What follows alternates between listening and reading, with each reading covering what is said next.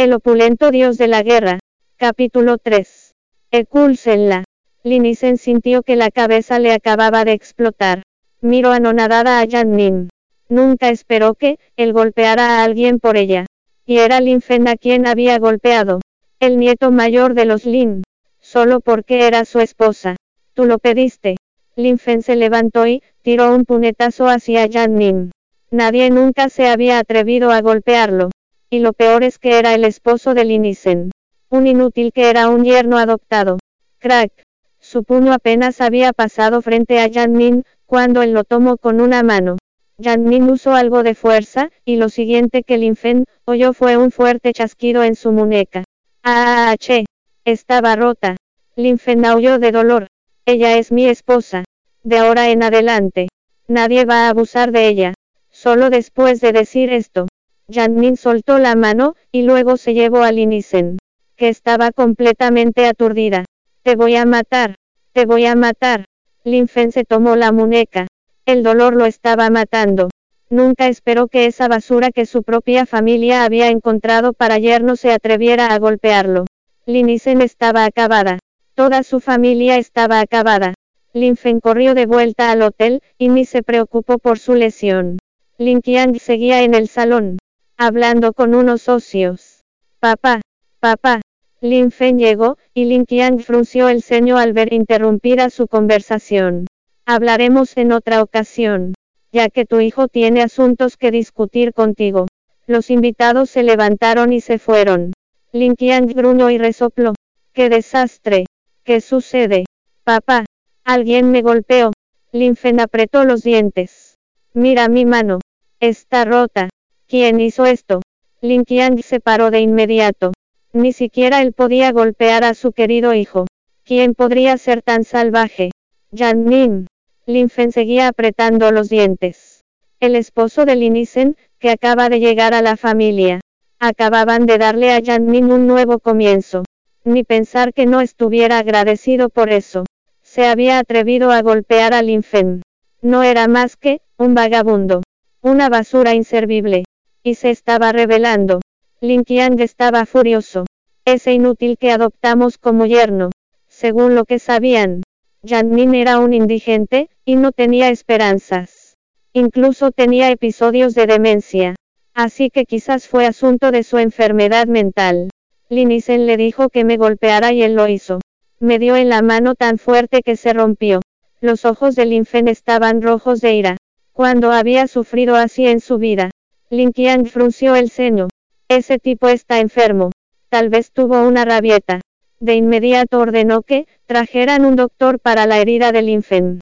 No provoques a gente loca como él. Pero esa Linisen en verdad hizo que Jannin te golpeara. No la dejaré ir así. Papá. Expúlsala de la familia. Era una buena excusa para hacerlo. Si Lin Jiao se enteraba de esto, Linisen y su familia definitivamente tendrían que irse. ¿De dónde sacaron las agallas para golpear al nieto mayor de los Lin? En este momento, Linisen está a cargo de un proyecto, y está en una etapa muy importante. Estamos por firmar el contrato. Si la echamos ahora, podría afectar al proyecto. Linisen era muy buena en su trabajo. Había tomado varios proyectos en apenas 2 años. Pero era precisamente eso, por lo que Lin Qiang y sus hijos estaban tan preocupados. Temían que Linisen ganara terreno en la compañía, y se convirtiera en una amenaza para ellos. Papá, si el proyecto está casi listo para arrancar, no importa quién haga firmar el contrato. Si soy yo quien se encarga de firmar estos proyectos grandes, el abuelo me tendrá en mayor estima, continuó Lin Fen con agresividad. Expúlsala.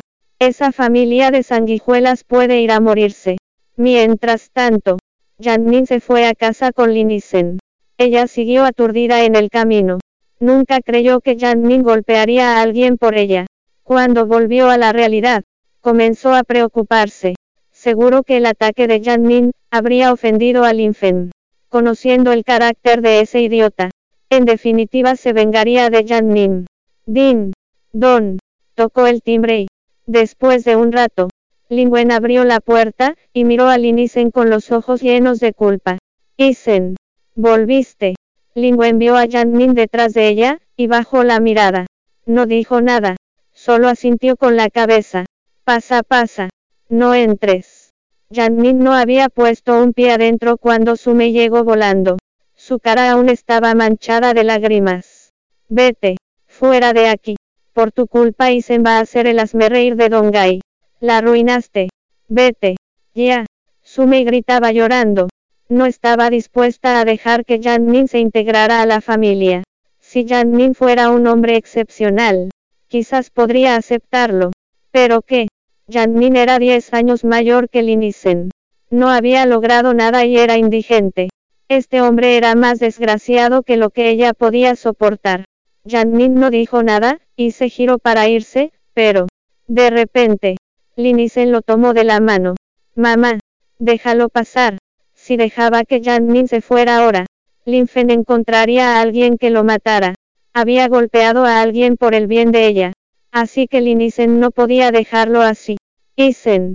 Él es mi esposo ahora. Lin Isen se mordió los labios. La palabra esposo le era tan extraña. Parecía que le apuñalaba el corazón con agujas. A Sumei le temblaron los labios, mientras movía la cabeza con desesperación.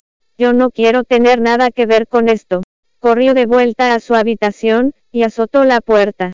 Pasa, le dijo Lin Isen. Janmin asintió, y entró a esa casa que no se consideraría grande. Los Lin era una familia de cierta riqueza. Pero la casa de Lin Isen era incluso más pequeña que el promedio. Ven conmigo. Lin Isen temía que Sumei lo echara de nuevo. Así que lo llevó a su propio cuarto. No era grande, pero estaba muy bien arreglado y ordenado. Sacó una alfombra y un tapete del armario, y los colocó en el suelo.